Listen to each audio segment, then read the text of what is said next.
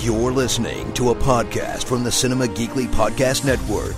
We're the geeks you deserve and the ones you need right now.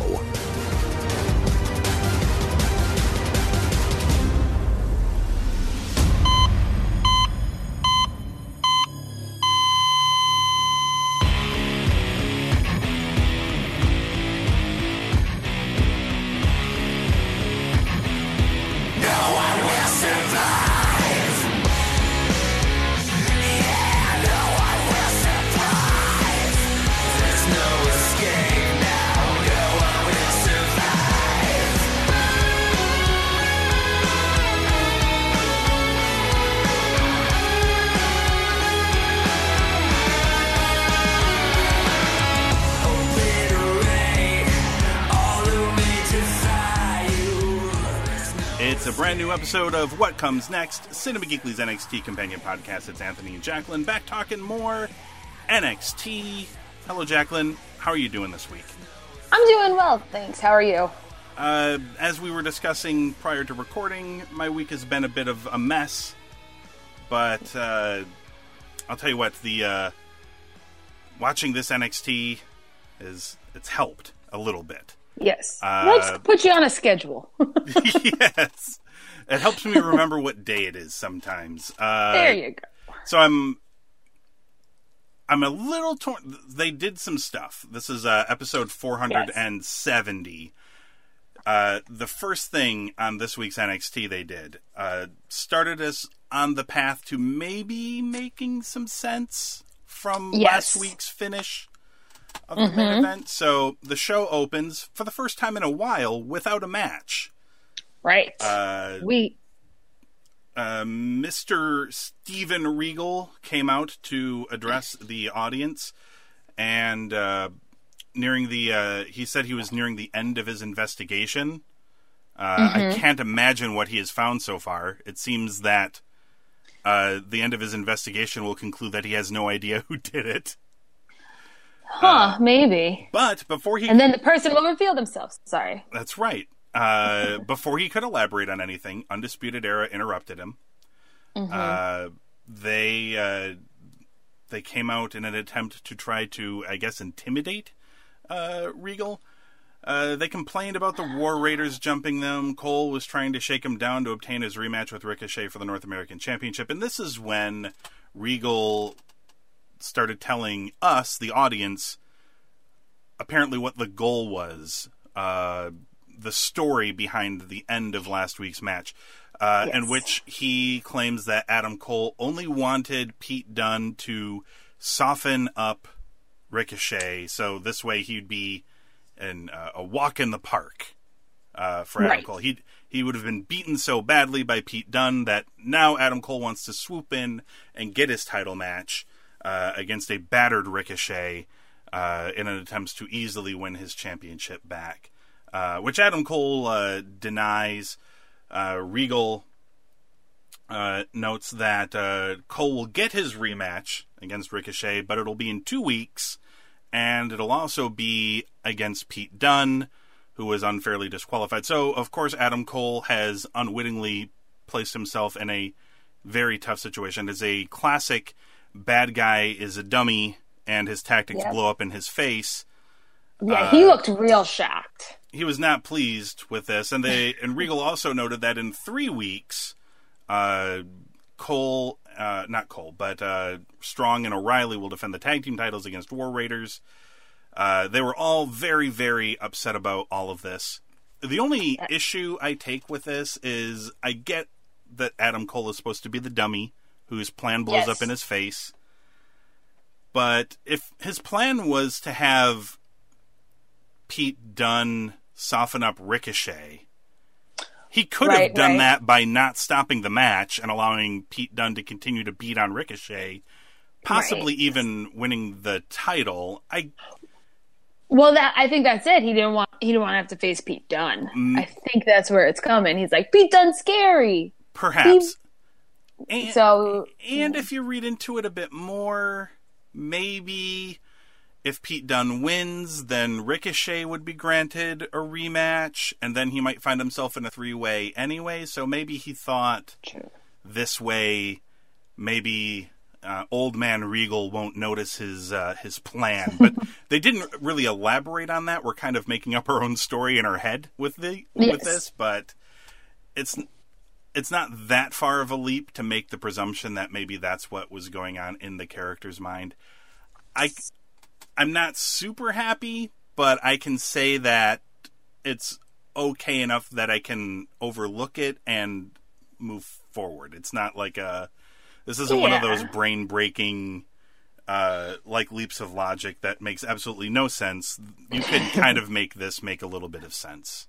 Like, we knew this was going to come. Like, this was the obvious outcome of last week's episode. So it wasn't super shocking. Yeah. I'm just excited. I'm more excited for the tag team match, and that the War Raiders are going to actually go against O'Reilly and Strong. Mm-hmm. I think that I'm more excited for that because I want to see them hurt them. Yes, that will be lots of fun. Yes. So I can't wait to see that one. Backstage, Johnny Gargano found himself talking with the press outside of the building at Full Sail. Johnny was apologetic for losing himself recently. He wants to be Johnny Wrestling again. Even then, there was a twinge of heelishness in his statement. You can kind of feels like he's not quite there. But before anything else can come of this, Johnny is joined by his wife, Candice, when she is confronted out of the blue by Lacey Evans. This never fails, by the way, to make me laugh, because Lacey is dressed like a pinup model from the 50s. Yes. And she looks so out of place. And she just appears from nowhere like some sort of giant ninja from the 50s. Like, it's unmistakable. Her next character move is going to be a time traveler. Yeah. Like, that still makes sense. It's always so silly that she walks.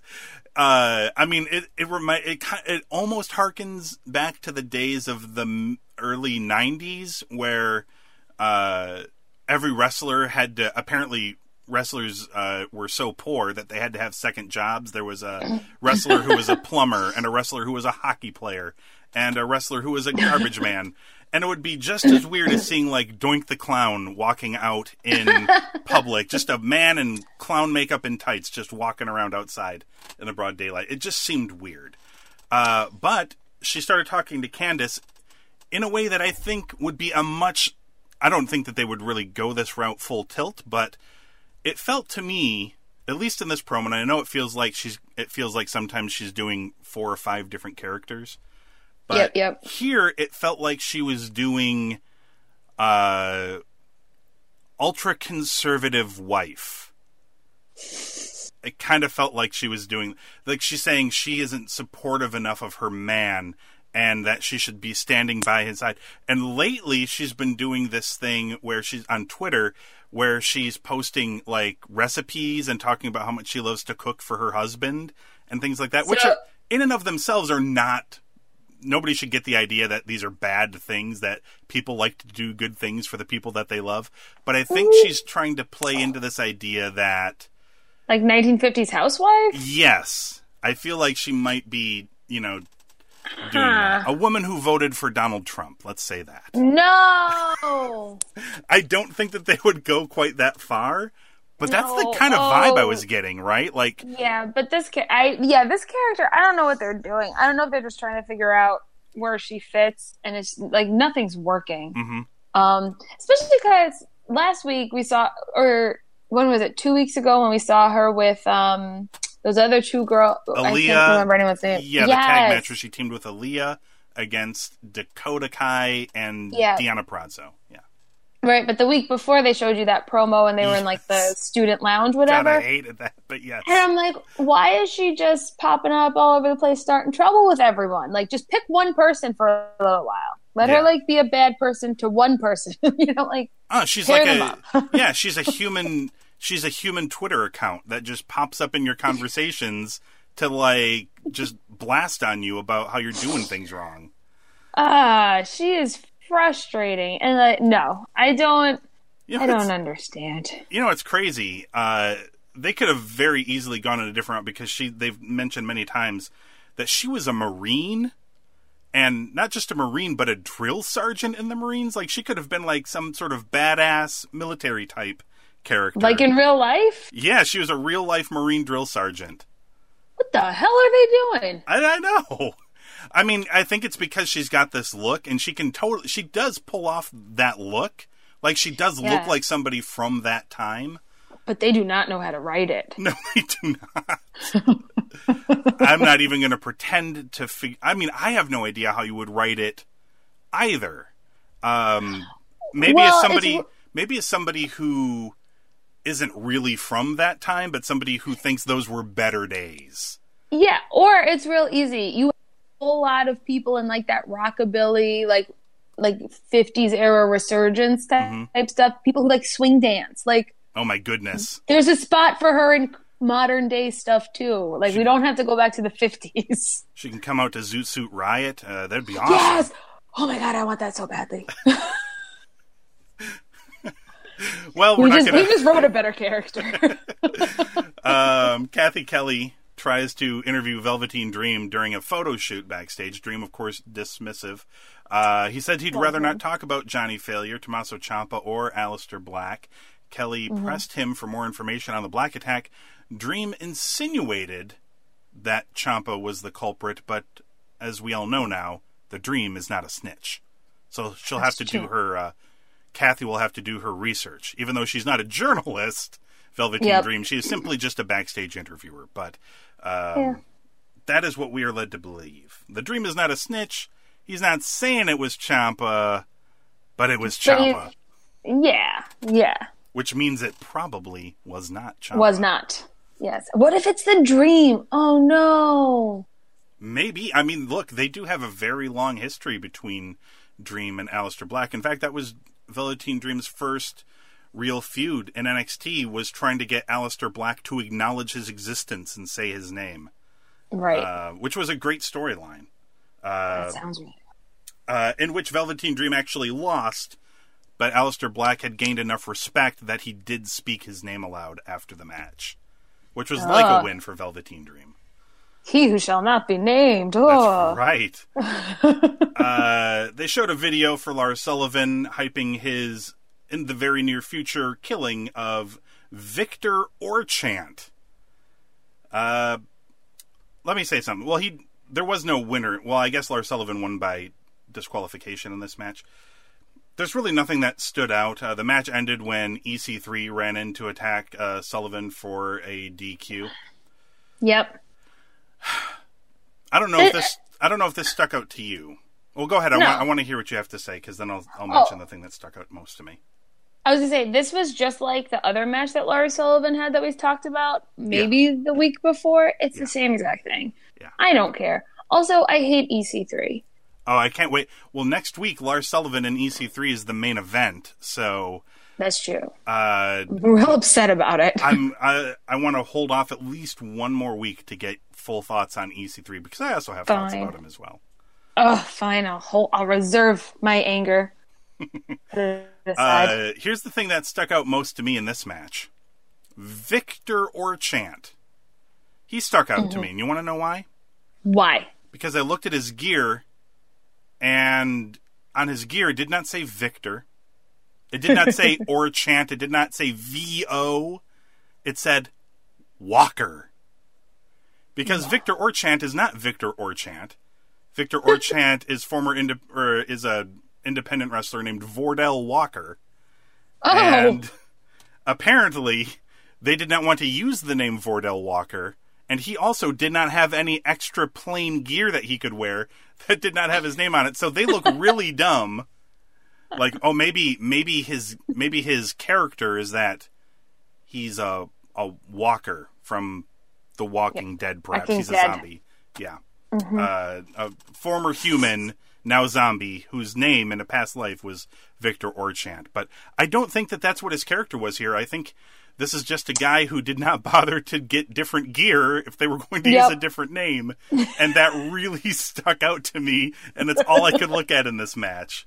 I guess I wasn't paying attention that closely. This is why you pay attention to this stuff, because you never know the weird things that will stick out. Now I spent this whole match looking at this man's butt, trying to figure out why it said Walker when they kept calling him Victor Orchant.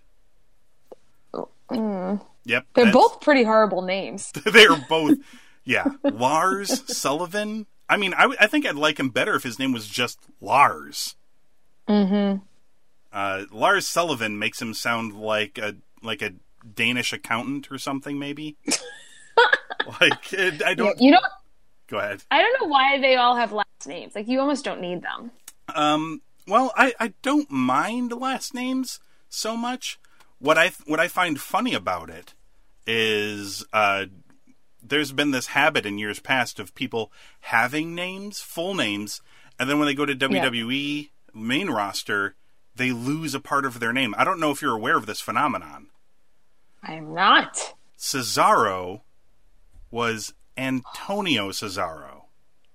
Oh, I did not know that. I know he was the Swedish Superman before becoming the Swedish Cyborg. That's right. That's all I got. Rusev was Alexander Rusev. Yeah, he deserved to have his name shortened. Apollo Crews was always Apollo Crews until, I guess, a few weeks ago, and now he's just Apollo. Apollo. The Greek god. I was just going to say he has a golden chariot. See? Well, he doesn't have, I don't think he has one here, but he should come out on one if he really wants to live it up. He should. But yeah, this is, Neville, was Adrian. Longbottom? No. Neville was a really great cruiserweight guy, and who recently resurfaced after leaving WWE earlier in the year. But he was Adrian Neville, which, by the way, is an objectively... I mean, I know you and I were kind of talking off air about objective and subjective things, and I know it's wrong to say that Adrian Neville is objectively a terrible wrestling name, because technically there's probably somebody out there who thinks it's a good name, but I've never met anybody who thought Adrian Neville was good. Yeah, you want to have, some amount of, like, fear behind your name. Something. Or something. Pizzazz. Yeah. Zach Pizzazz. Zach Pizzazz. I like it. None of that happened. Okay, let's go back to the show here. Yes. Mr. Regal was heading into his office when he was stopped for an interview about the ongoing investigation when Nikki Cross was walking out of his office, presumably looking for Mr. Regal. And she says that she wants to play again with Bianca Belair. And then Cross maniacally kept repeating, I know, as she wandered away. Regal questioned her sanity, which is not really doing it justice. He basically talked about how Nikki will tell you about, like, Bigfoot and, like, the Loch Ness Monster. Only Nikki knows what she knows. But I think the implication here is that because of her rooftop perch, weirdly enough, at the time of the Aleister Black incident... You're cracking up just thinking about it. It's so funny. She just hangs out on the roof. Because she's crazy, Jacqueline, that's why. That's what crazy people do. They hang out on rooftops. I think you can find any medical journal that will back up that statement. Yes. So the implication here being she saw what happened. So she does know. She's just nuts. So getting her to actually say what she saw is the trick. I wonder if they're going to put her through some, like, quote-unquote memory therapy and her character's going to change. Oh, my God. Like, her character's going to change and she's going to become, like, not insane. I'm just picturing them, like, doing, like, her laying down on a couch while they hypnotize her. Yeah. They have to, like, tranquilize her during a match in order to be able to, like, take her to the back. Yeah, and then she and Lacey Evans are partner up and dress in, like, the 1950s garb. I'm telling you. Oh, my goodness. This is where it's headed. A pleasant surprise we got. The Mighty taking on the Street Profits. I'll tell you why I like this match in a lot of ways, but first things first. The match ends with Shane Thorne pinning Montez Ford with a bridging figure 4. The whole thing here is that I think the idea is that the Mighty got into the head of the Street Profits and thus were able to wrestle away a win. But the thing there's a lot of things I liked about this. Number one, I thought Montez Ford looked amazing in this match. Yes. He did this flip dive like right at the beginning of the match, and he went like halfway up the ramp. He leapt so far. Yeah, and landed on his feet. That was really cool. And landed on his feet. This is the thing that they did a thing here. It's a little thing. This is one of the things that, for me as a longtime wrestling fan, these are the things that really drive my attention in watching stuff. And a lot of the times, it's just the little things. Things that people don't think about. In some cases, this would be something I think that most people would think would be common sense, but if you watch enough main roster WWE, you'd know that part of the show is their entrance. And it does not matter who they're feuding with, what's happened in their story.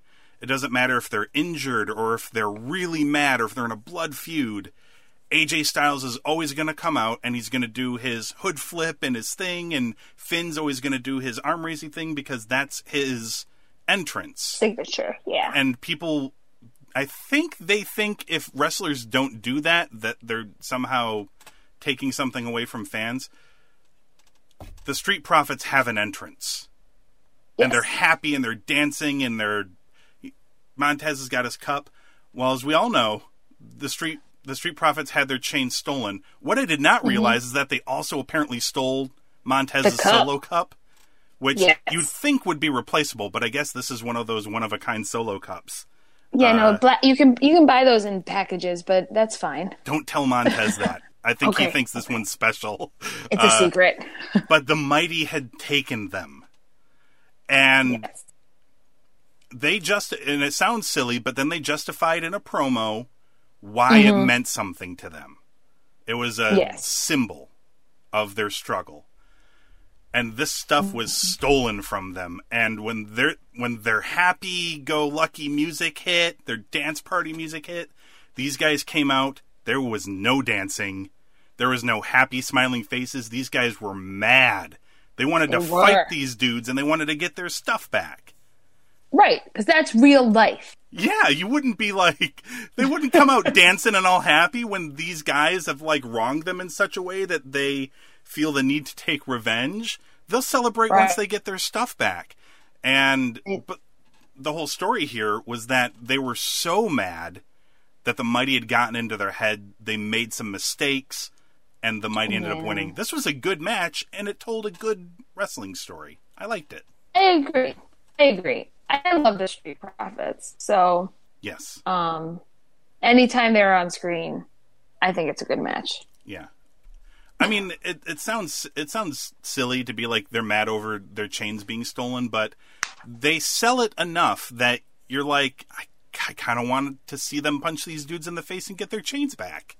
Yes, I like when the match first started, and was it Angelo Dawkins who just like slapped the guy from the? Yes, it was Shane Thorne who had the chains, and he goes bling bling, and Angelo just punches him in the face, no emotion on his face or anything. He just punches him and drops him. It was perfect. I'm like, that's what you do. That was great. He was very smug and idiotic and left himself open for a punch, and Angelo punched him in the face. Yes, because that's how they do. Yeah, this was the best I've seen the Street Profits. I mean, I know they can't wrestle like this all the time because they're much more party-like and happy-go-lucky, but this suited them a little bit. It worked, which means I don't think it should be a permanent change, but I think it should be something that they can do from time to time when it's called for. Yes. And it works. It showed range, if you will. Yeah. It sounds weird to say this about wrestling, but in terms of wrestling, that's range. Yes. Wrestling is very simple stories. Yes. Very one-dimensional. Yeah. The fun is in the fake sporting aspect of it, like how anyone would get excited watching anyone's favorite team. Sports tell very simple stories, too. The team with the most points at the end wins, end of that story. It's the same way. It's just, unlike other sports or combat sports even, they can control the narrative, which sometimes makes it frustrating when they do bad jobs, because it's like, you can control it. You can make it good. and sometimes Yes. they don't. But up next we had Kairi Sane taking on Vanessa Bourne. Again, this was kind of a tune-up, a little bit of a higher up tune-up than Kairi's previous match, which was against a nobody. Vanessa is contracted to NXT. Right. She's not great, and Kairi kind of beat her relatively easily. Yes. After her victory, she did her adorable pirate dance, which was cut off by Shayna Baszler, who continues to anger me. Kairi's dance has the monster walk in it. I mean, it's just rude. You don't interrupt a monster walk. Yes, you do. But she did. Yes. But she did it here. Yes. And one of Shayna's favorite things to do is teasingly drop boating puns on Kairi, telling her she's going to drop anchor on her title reign, and things like that. And she wants her rematch, and Kairi announced that they will have their rematch at the Women's Evolution event, which the crowd was pleasantly okay with. Yes. Usually wrestling fans boo when they learn they're not going to get the title match on their specific show, or this won't even be on an NXT show. It will be on the all-women's show, in which all of the women's titles will be defended, including those from NXT. So, and I think it's a big enough deal, the women's only pay-per-view, that people should be okay with it. Yeah, that's my own personal opinion on that one. No, I agree. It's a good place. It's a good place to do it, because I feel like the next takeover is not going to be until November, and this is just a prediction, and we'll cover predictions and stuff like that when we get to big events. But this probably will not make you happy, Jacqueline. But I predict that Kairi will win this match, and then they'll fight again at Takeover, and Shayna will win. Actually, no. I think the November takeover, I think they're going to do Kairi and Bianca for November. That's where I feel like they're headed. I feel like they're all in on Bianca. But come on, Shayna and Bianca would be a much better matchup. I don't know. You know I'm right. Look, I'm excited. I'm excited if they do Bianca and Kairi. They wrestled in the Mae Young Classic last year when Bianca was nowhere near as good as she is now. And she was very good in that match and looked incredible. I wouldn't mind seeing the much improved Bianca in a match with Kairi. I kind of want to see Bianca versus everybody. That's fair. I get that. I'm not. The only reason I'm saying I think they do something with Shayna, or Shayna doesn't win here, is we talked about it before. She's a little bit older than most wrestlers when they get in. Right. And I think, obviously, because of her link with Ronda Rousey, I think they want to move her up as quickly as possible to do stuff there. I'd be hesitant to put them together. I think they have a much better story with them as rivals. Oh, that would be cool. They're training partners. They know each other really good, but Shayna worked really hard. She went on to the Indies. She went to Japan.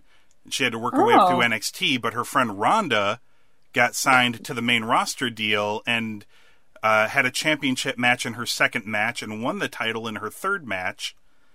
They could definitely do an easy story there about how Shayna had to work hard and Ronda didn't have to work hard at all. That would be a fun story. I think you could do something there. I don't know if they're going to do that. That sounds like it would make a lot of sense, so I'm going to just say they probably won't do that. But I don't know. Although I will say I am excited because both Shayna and Kairi have had these like throwaway matches with these people you don't really know their names. So like of course they're gonna, because like I just want to see them fight people who are like named people, if that makes sense. Like someone whose name you know. And if it can't be each other, then it has to be someone else. But like you gotta stop throwing like these throwaway people at them. Not throwaway people, but like these throwaway matches. You mean like on the weekly shows? Yeah. Yeah. So I understand why they do this. This is because it's a very old school approach that you save the big star versus the big star for a big show. Although they've been doing better, they actually did hit a rut maybe a year or two ago where they weren't doing anything of importance, and now they've kind of started doing, you'll get at least one match on every show. You've got like a star versus a star, or sometimes sometimes you'll get two. I know why they don't do that all the time, because there's a concern. Like on the main roster, you get a lot of burnout. You feel like you've seen the same people wrestle each other a bazillion times, and they don't do matches. Yeah, they don't do matches like this on the main roster. I guess that's fair. Which is a place that they could probably do that. They could probably use that quite a bit up there with doing 5 hours of programming each week. You're bound to just run out of matchups. Yeah. Yeah. But so I'm excited to. I will probably try and watch them at the Evolution pay-per-view. Yeah, I'm gonna watch that too out of curiosity. I'm more curious to see how it's gonna do top to bottom as like a show. I mean, look, I know that there's, at least right now, I know there's two matches that I know are gonna be good matches. One is this one with Kairi and Shayna. Okay. Fair. They've wrestled 3 times and all of their matches have been good. So I'm pretty sure that one will be good. And the other match is the finals of the Mae Young Classic, which I got spoiled on by accident, so I know what they are, and I know that will be a very good match. And that'll be cool. That's the 2 matches I'm most excited about are not main roster matches, but I'm not a big main roster fan, so I'm not looking forward to Alexa and Trish. I'm not looking forward to, I presume it's still going to be Ronda Rousey and Nikki Bella. I'm not looking forward to that. They haven't announced that yet, but I'm pretty sure that's what they're doing, and I'm not looking forward to that. Don't know if there's been anything else announced for it, but I will be curious to see, like, from top to bottom how it ends up panning out as a show. I mean, I'm hoping for the best. I want it to do good, but we'll see. Yes. Oh. Backstage, Keith Lee, I don't know what they're doing with Keith Lee here, because he says something that sounds, on its face, very cocky and heel-like. He said that he's been on NXT TV twice now, and he's 2-0. And he feels like now's the time for a title match. He's had 2 matches, and he's won them. Now it's title match time, which on its face feels a little cocky and heel-like. Yeah, a little premature. But I don't know. I'm pretty sure that's not what they're doing, because he runs into Kona Reeves, who is getting his hair did. Ugh. And Kona tries to mock Keith Lee. And Keith Lee goes, "Oh yeah, I remember. You're the finest. You're the man with the finest set of losses in NXT." A solid burn from Keith Lee. Reeves makes some condescending remarks and fakes him out on a handshake. They are seemingly on a collision course for a match. The thing that I liked most about this segment, Jacqueline, is Reeves' hairdresser. She had the best line on the whole thing, where Reeves goes, "Can you believe this guy?" And she's working on his hair, and she just goes, "Mm-mm." She was awesome. I hope she becomes Kona Reeves' manager going forward. Hopefully. She was awesome. Kona, go ahead. It's just like, I don't know. He reminds me of, like, it looks like he walked off of the sketch The Californians. Okay. And that just bothers me. Like, I can't explain it. But I'm like, just don't speak. Like, I don't know. I just don't like him. Here's the thing about me that's always hit me about Kona Reeves. He seems like a lovely, happy-go-lucky, fun-loving Hawaiian guy who is pretending really hard to be the bad guy, the finest Kona Reeves. Like, maybe that's why I don't like him, because I just don't buy it. It does not feel legitimate to me. And it doesn't help that the first few times he came out, it looked like he was not trying very hard with his gear choices. He did not look like a man who was wearing the finest of anything. In fact, it felt like, I think I mentioned it before, that I thought his character was that he wanted the finest things. He didn't have them. Oh, yeah. He just wants to someday achieve them. He's that. He should just Macklemore it and be a thrift store guy. Like, yeah, he's that old saying about. I can't remember what it is about the poor, that they don't think of themselves as poor, they think of themselves as temporarily embarrassed millionaires. Jeez. That's what. And now there's no, not all poor, not all poor people are like that, obviously, but like the idea that someday, just have to hit the right break and I'll be a millionaire. That guy. Gotcha. And that's what Reeves' character felt like to me. Was like, I'm not a millionaire right now, but someday if Lady Luck goes my way, I'll be one. I'm only temporarily embarrassed. So he didn't feel legit to me either. But no. Keith Lee, I'm still not exactly sure what they're doing with him character-wise. A lot of him, it makes it feel like they're cocky and arrogant. Because his nickname is Limitless. But I know that's because he's not limited by his size. It's talking about his athletics, his agility and things like that. Right. But his other catchphrase is "bask in my glory," which is not something most humble good people say. Maybe it's a case of he's very confident, but he can back it up, that sort of thing. Maybe. But sometimes those people can also be annoying. I know a lot of people who are they're very confident in themselves and they back it up, but somehow that makes them annoying. Yes, because they're still arrogant. Yes. Yeah. Do you have any opinions on Keith Lee, or have you not seen enough yet? I haven't seen enough yet. I don't really know much of him. Yeah. I mean, as far as NXT goes, me either. Most of what I know of Keith Lee comes from what he's done before this. So, how he goes forward in NXT kind of remains to be seen. Main event. Yeah. You're really looking forward to this. NXT champion Tommaso Ciampa, Otis Dozovic, non-title match. I'm pretty sure, Jacqueline, you knew going into this that Otis was not going to win. I did. But, and much like you, I was expecting the same thing. What I did not expect was for how good a showing he had here. Yes! Like, he great. did so well. Yes. Like athletic, and I mean, they played off of each other really well. I thought this was great. It was so enjoyable. Yeah. One thing that you will be fooled by if you look at Otis that you won't think is great cardio. But he does. Yes. This guy, I would have been huffing and puffing. I would have been in a corner, crumpled in a ball. This man was just going and going and going. It's deceptive to look at him, but he's got in-ring cardio. Like, he does really go for a long time without getting tired. And they had a really good match, which mostly, surprisingly, consisted of Otis just throwing Ciampa here, there, and everywhere.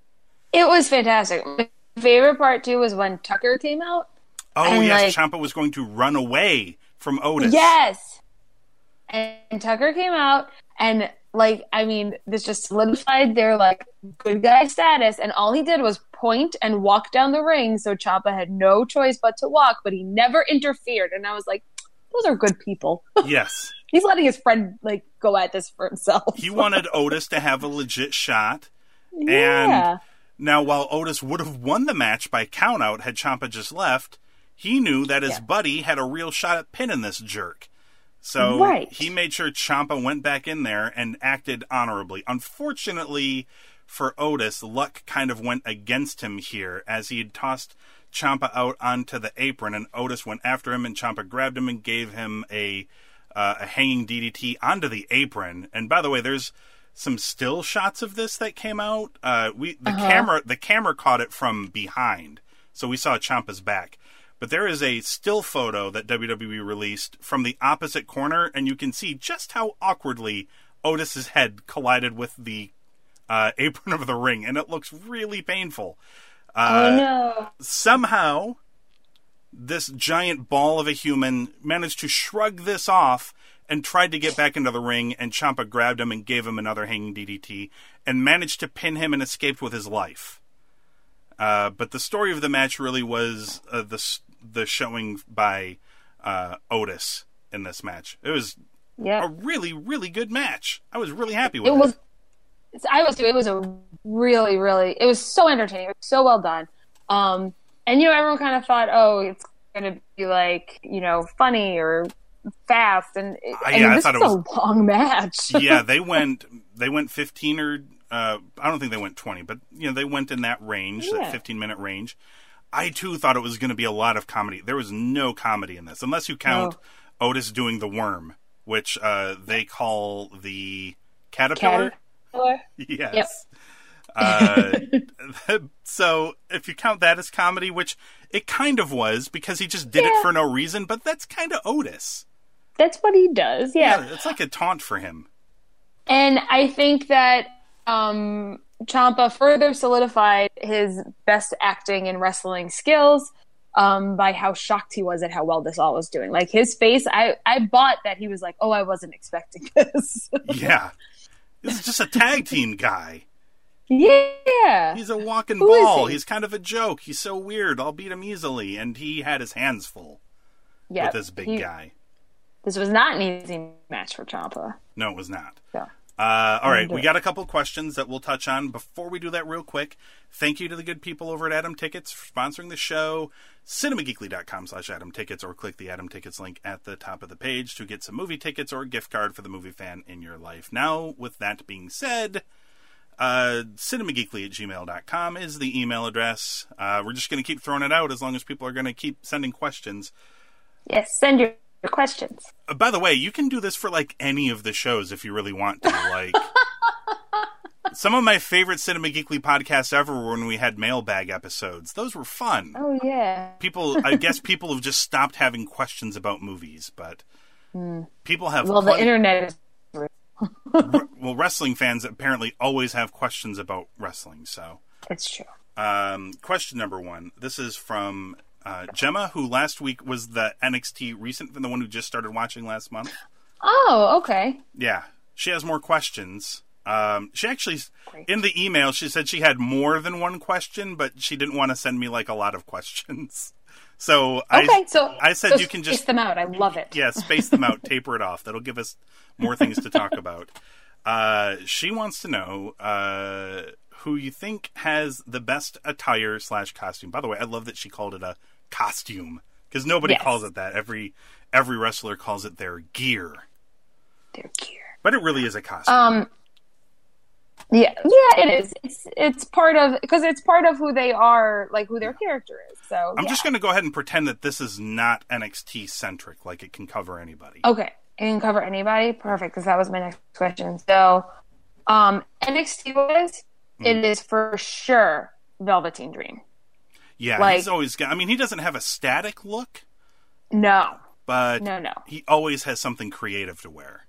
Right, because he has the tie-dye, he has the sunglasses, he has... I mean, like, he's definitely your fashion-forward person. I love him.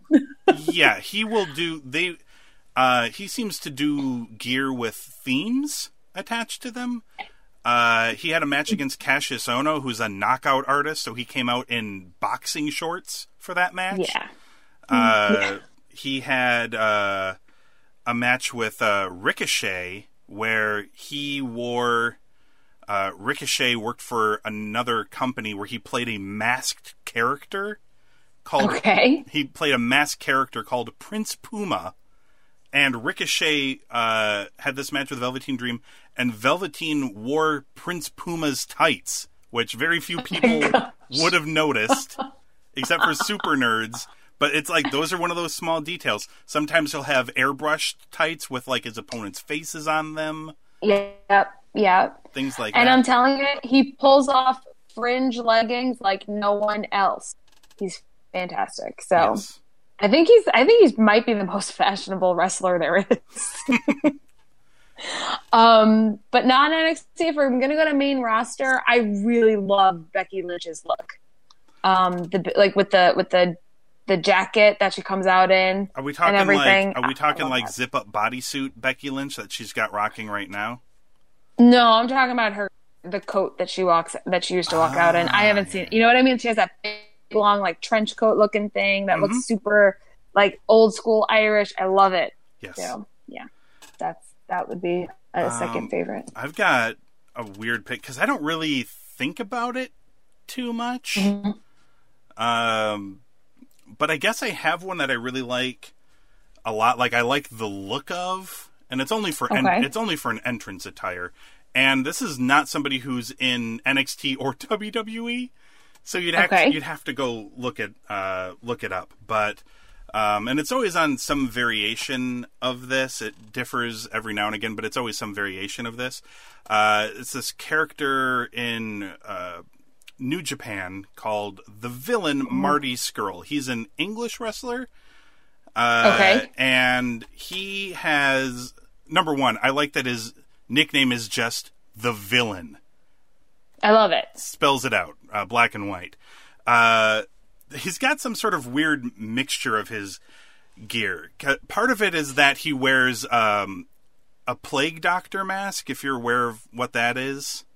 No, but it's something you'd have to go look it up. It's a mask that plague doctors would wear back during plague times. It's really creepy looking. It looks like it's a mask with a giant beak. Because the plague doctors would keep some sort of liquid in there, I guess. I don't know the whole story. It's a real thing, but the mask itself looks really creepy. And he'll wear this mask with like an old-fashioned British top hat, and he'll wear like a big coat that usually has spikes and feathers on it because the mask looks like a bird. And he does a lot of like bird mannerisms and stuff, or at least he used to. I don't know if he does anymore. But the look is actually really cool looking. So yeah, I think that's a really cool look, and that's off the top of my head because I couldn't really think of anything that stands out. I'm trying to think if there's Go ahead. I do have one more who I'm just going to mention, and I haven't seen her on TV, but I have seen her at the live shows, and that's Lacey Lane. And that's because she comes out looking like one of the characters from Mortal Kombat. I can't think of who it is right now. Mm-hmm. But she has like a yellow bodysuit on and her thing around her mouth, and like she's really cool. Yeah, she is. I enjoyed that as well. She is in the Mae Young Classic this year. She already won her Yes. first round match, so I'll be Oh, seeing good. her I like her. again in the second round. Hey, you know what? Before we do the second one real quick, do you have somebody Yes. for worst dressed? Worst dressed. Somebody whose outfit you don't think works for them. I just think a lot of the dudes need to stop with the Speedos. Like wear pants. You're not a big fan of the Speedo look, huh? I am not. I'm like, just be. I don't know. Like Very I just traditional think that there's look. just too many of them. Yeah. But there's just too many of them. I'm like, mix it up. Yeah, it's a very traditional look. But look, Jacqueline, a lot of these guys work really hard on their leg muscles, and they need to show them off. And how are they going to do that if they're covered with pants? I'm going to just go ahead and say this because I was thinking about the reason I asked this of you was because I wanted to say that I think Ronda Rousey has the worst gear. Really? Yeah. Oh. I know that they're trying to do an MMA look for her. Uh-huh.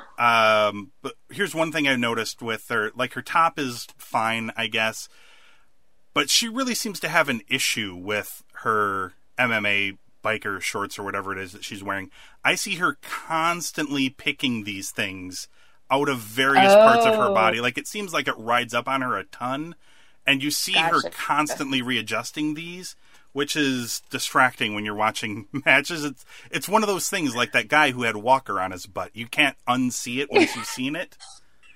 And, like, I'll sit there and be like, this is the fourth time she's had to adjust her shorts in this match. Yeah, maybe she should get some new bottoms. Yeah, or maybe she should do something. And they're also kind of plain. I don't know. Something about it just doesn't... I don't know. It just... I like the entrance attire. I like the Roddy Piper tribute thingy that she's got going on. Yeah. I like that. That's okay, and I understand the story behind that. But her actual in-ring gear seems kind of not flashy, and it seems to be kind of a problem for her. So, I don't know. A small suggestion from somebody who has no idea what he's talking about as it relates to wearing women's clothing and being comfortable. It's just That's something. fair. It's just I have no expertise on this matter, and I'm not claiming to. It just, from a viewing standpoint, it appears she's uncomfortable wearing these things sometimes. Aw. So maybe go for It like just some. looks awkward. Maybe go for some long shorts or some pants. Maybe I don't know. Yeah. Pants would be good there, I think. Okay. There you go. Stephanie Staff, who used to be, I don't know if she still is, but back when we had the premium stuff, she was Staff Omegatron. So I'm sure any of the other Cinema Geekly people listening to this right now will be like, "Oh, okay, I remember who that is." She's been listening for forever, and she wants to know who has the best entrance music. And if you were a wrestler, what would your music be? Which is always a great question. It is. So I'm again going to go to main roster for my favorite entrance music. Mm-hmm. It's Sheamus. Oh, is it the Bar's The current bagpipes. music? Yeah. Yeah. Have you ever heard his It's old for music? Yeah. Oh, yeah. Yes. I've heard. Yes. And he's always had kind of like that ska bagpipe type stuff going on, Yeah. and I enjoy that as well as Sami Zayn. Like they kind of have like similar things going on, or did anyway. I was always a big fan of Sheamus's old music, only because it would be fun to watch people try to figure out what the lyrics were, and then they would make up fake lyrics. Like instead of too many lies, it would be too many limes, and then there would be lots of pictures of Sheamus screaming with limes in the background. That's awesome. Yeah, a tremendously fun song to interpret. I think there's this opinion that a lot of the music these days aren't as good as the olden days. I feel like that's rose-colored glasses talking. I know there's a lot of iconic wrestling themes, for sure, but I like a lot of the music today. Some of it is generic, and I don't care for it very much, but some of it I think works really good. I'm trying to think of like some of my favorites. I really like everything they've done with Nakamura's two themes.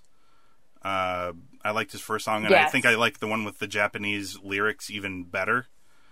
Boy, that's really good. I mean, I really like Finn's theme song. Undisputed Era's theme song is really cool. And those are ones without words to them. I just think they fit. Something about them fits with the person. I know a lot of people are really in love with Bobby Roode's Glorious theme song. I love to hate it. I think it's like okay. It's an okay song. I'm trying to think of another one that I really Sasha Banks theme song. I like her music. Trying to boy, you sounded really ho hum about that one. I don't know. I'm not a big Sasha Banks fan. Like in general, I know. For shame, you don't like the well. Like I wouldn't know because I haven't watched enough of it to know if she's doing good or not. I'm gonna presume she hasn't been doing great lately. I don't know. I don't watch it religiously either. She used to be unless awesome. Sheamus's entrance music comes on, because then I loved hooked. Bailey's theme song the too bars. because it reminded me of like a Nickelodeon TV show. Yes. Like it could be the theme song to like Clarissa Explains It All or something. Which is dating me horribly, but I don't care. So I like a lot of the music now. If you were a wrestler, what would your music be? I think this is a real question here. Yeah, so I thought long and hard about this one. And because your music definitely like just defines what kind of wrestler you are, right? Like you're a good guy or you're a bad guy. It sets the tone. Yeah. So I'm going to go with Asshole by Dennis Leary. I'm going to do a whole like Elias type entrance. Wait a minute. Asshole by Dennis Leary? You know it's the best entrance song. You know what? If you gave me a million guesses, I don't think I would have guessed I'm an Asshole by Dennis Leary. So what was your now I'm intrigued. I need to know like what's your gear gonna look like? What's the entrance gonna be like? I don't know. Actually, it's kind of a slow song. I thought it would be fun, but I also think like Bullet with Butterfly Wings by Smashing Pumpkin would be more realistic. That's also a very good song, yes. Yes. I too went with Ridiculous for mine. Fair. Because I feel like the whole idea of me being a wrestler on its head is ridiculous. as somebody who grew up wanting, like, as somebody who grew up in love with it, right? I'm one of those weird kids, like, who didn't want to be a wrestler.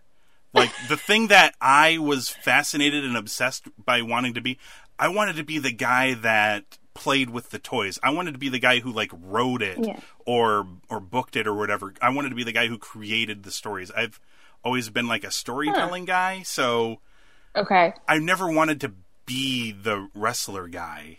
I love wrestling, but I think I recognized from an early stage that it's not something I could really pull off.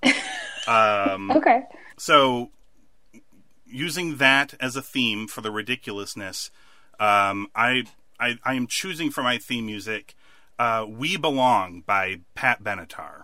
Yep. I think it's on its face, absolutely ridiculous theme for somebody who wants to come out and pretend to beat somebody's ass. Oh God! And also, it's a tremendous song. So it's true. I feel like for me, it's like a win-win situation. It's a can't miss for me. It would serve my character, which would be ridiculously unbelievable as a pro wrestler. So I would have a ridiculously unbelievable theme song for a pro wrestler as well.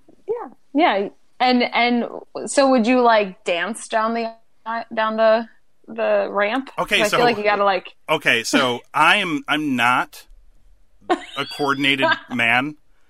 So dancing would not be my strong suit. But here's how I envision this. Because of the nature of the song and the emotions behind it, I feel like I could approach people on, either side of the barricade, gently, hold their fingertips in my hand, and we can sway a little bit as we both sing the song together. Because everyone knows it. Yeah, we belong to the light, we belong to the thunder. I mean, we'll sway back and forth and sing it. That's beautiful. Honestly, if I'm being honest with you, there are portions of the wrestling world where I would be a gigantic megastar doing that. Because there are... Wrestling is beautiful in 2018. It's like Baskin Robbins out there. There are many flavors for whatever you like. If you like ultra violent stuff that, they put on like Faces of Death, you can watch that. That stuff is out there. If you like pure comedy or goofiness, there are promotions built around utter silliness. There's this tiny little promotion called Old Wrestling, old spelled with an E at the end, where all of the people are like caricatures from like vaudeville and stuff like that. Lord. There's like an evil mayor, and it's super silly. And they all dress up they don't have steel cage matches. They have like caged fence matches or something like that. I'm getting people. They treat it like old timey days. I love it. There's a lot of weirdness out there. So I guess if I'm being 100% honest, there are places where this would actually probably earn some money. It seems silly, but yeah, that's what I'm going for. We would be accepted in some sort. Yeah. That is the weird truth of it. All right. That's the show for this week.